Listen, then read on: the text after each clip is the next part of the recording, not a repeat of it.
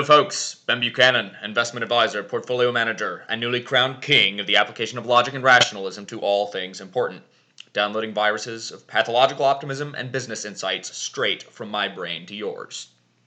This is the podcast where we dive into relative value.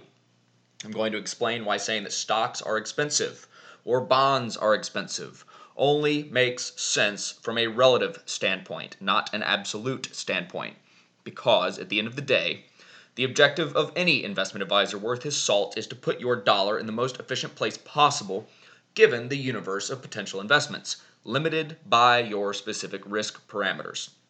Stocks can be expensive relative to their own historical prices at the same time as they can be cheap when compared with bonds, and vice versa. As you know by now, I have to tell you for regulatory compliance reasons that anything you hear today is not intended to be person-specific financial advice, and always consult your financial advisor, whether it is with us at Dutch Asset or elsewhere, before making investment decisions. Any mentions of specific companies are not intended to be recommendations to buy, but rather anecdotes meant to convey a message or takeaway that may or may not be relevant to your specific situation. So, let's talk about relative value. You want to know something that people in the financial media say all the time that doesn't really make sense. Stocks today are overvalued. I hear this all the time. Some guy comes out and says stocks are overvalued compared to their historical PE range, or their price to earnings range, or they use whatever metric. Lately, people have been talking a lot about the Case-Shiller PE ratio. This basically smooths out earnings over the past 10 years. It's basically a moving average of earnings. On that metric, PE ratios are pretty expensive today. Even using a more common forward PE ratio, or the PE of earnings based on the next 12 months' earnings, stocks are still pretty expensive, as many people rightly point out. Now, let me tell you why this is not nearly as important as stocks valuation relative to bonds. Anecdote: you were on a desert island. You were dying of thirst. Sitting in front of you is the only drinkable substance on the island. That substance is green tea. Remember, you are dying of thirst here, and there is green tea on this island. You take a sip of it, and guess what? It tastes not quite terrible, but it is not as good as it usually is. So, you don't have any other good options. Your other options for getting water into your system are limited to eating fruit, which doesn't have nearly as much water as these bottles of tea. And it'll be much harder for you to keep yourself from dying of thirst if you refuse to drink the tea and only consume the fruit. But alas, because this tea on this desert island without anything else to drink on it tastes a little bit worse than it usually does, you decide you'd rather hydrate your body by spending all day looking for 50 oranges and sucking down that orange juice. You're probably thinking, Ben, WTF is wrong with you? How is this relevant to stocks PE ratios? Here's the connection. When people tell you that stocks are expensive relative only to stocks' historical price ratios, that is the same thing as telling you that tea today is not tasty compared with tea that was on offer yesterday, and hence you shouldn't drink it. But that's not the important thing to know.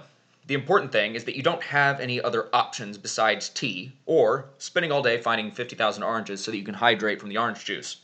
Or I could have made up a few more bad options to represent the other places you could put your money, like bonds, gold, other commodities, or what have you.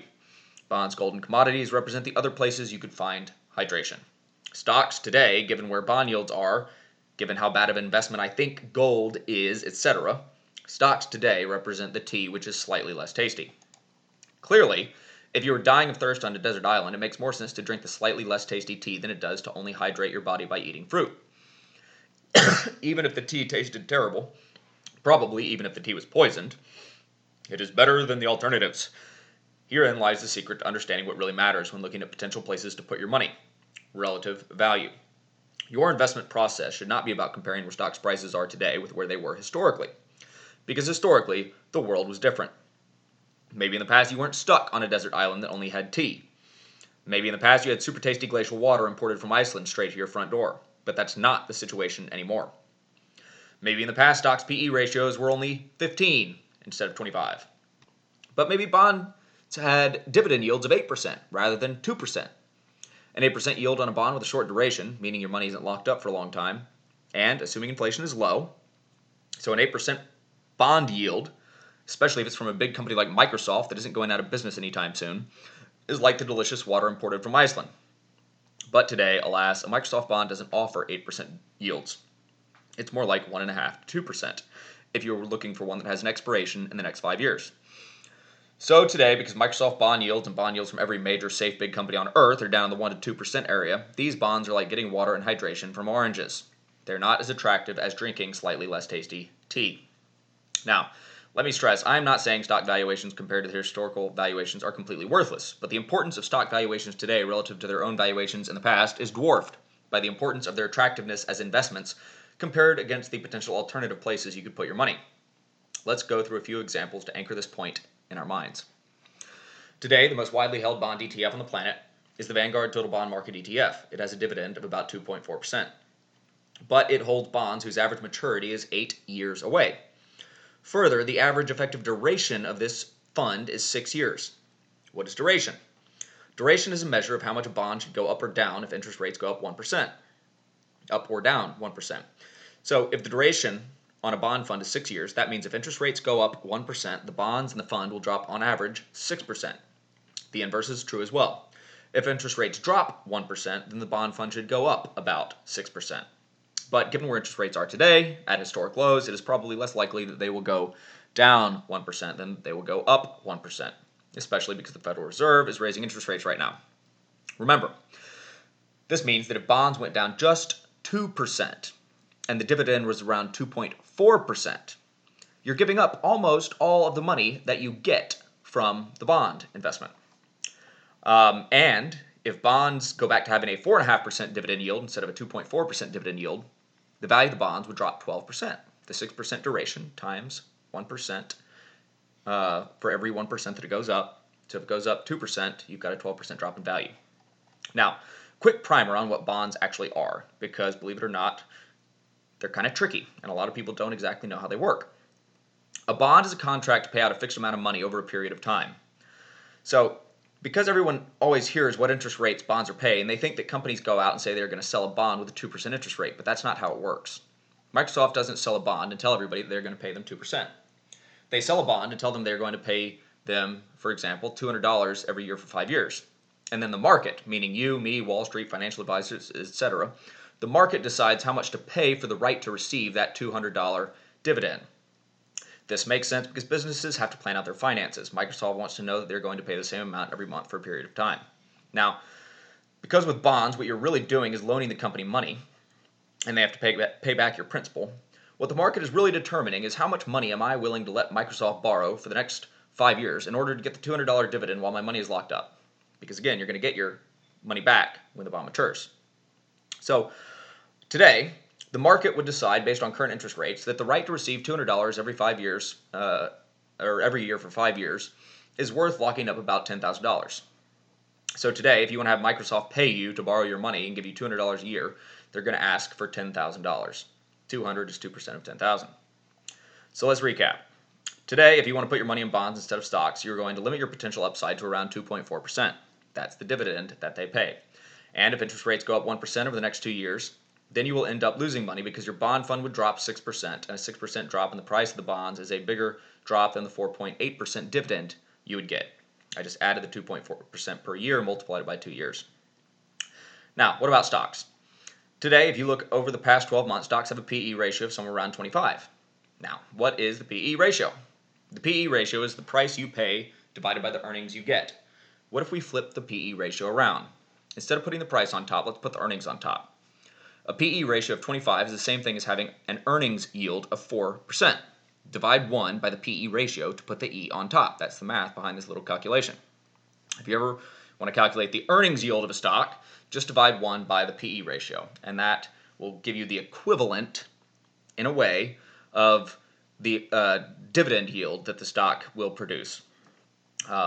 So the forward PE ratio, meaning the estimate for the PE ratio looking out over next year's earnings compared to the price today, is around 18. Divide 1 by 18, you get about 5.5%. So what does this mean? This means you're getting paid approximately 5.5% based on next year's expectations, or 4% based on the previous year's what actually happened the previous year to hold stocks. Now, unlike a bond, this is not a dividend that you get in your pocket. It is not money anyone is contractually obligated to give you.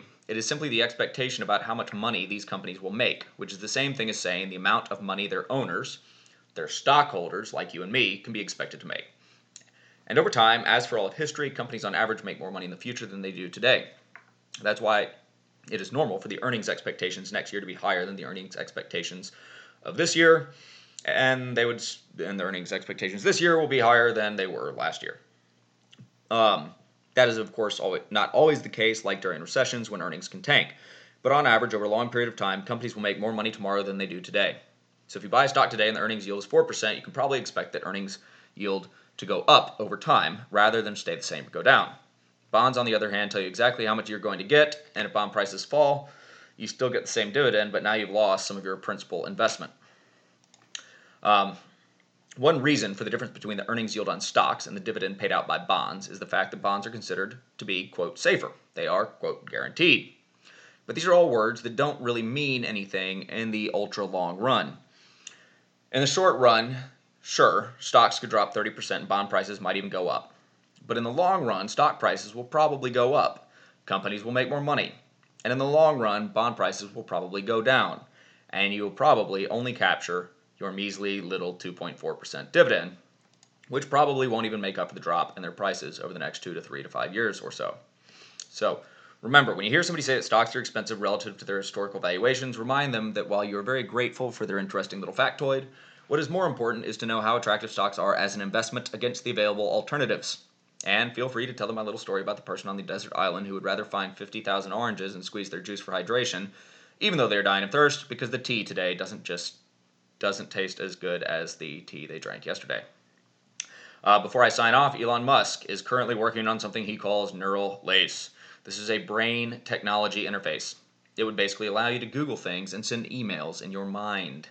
Someday, that means I will be able to download and install my financial insights straight into your brain. But until then, the only way you're going to get it is by listening to this podcast. From now until telepathy is a thing, I'll be here.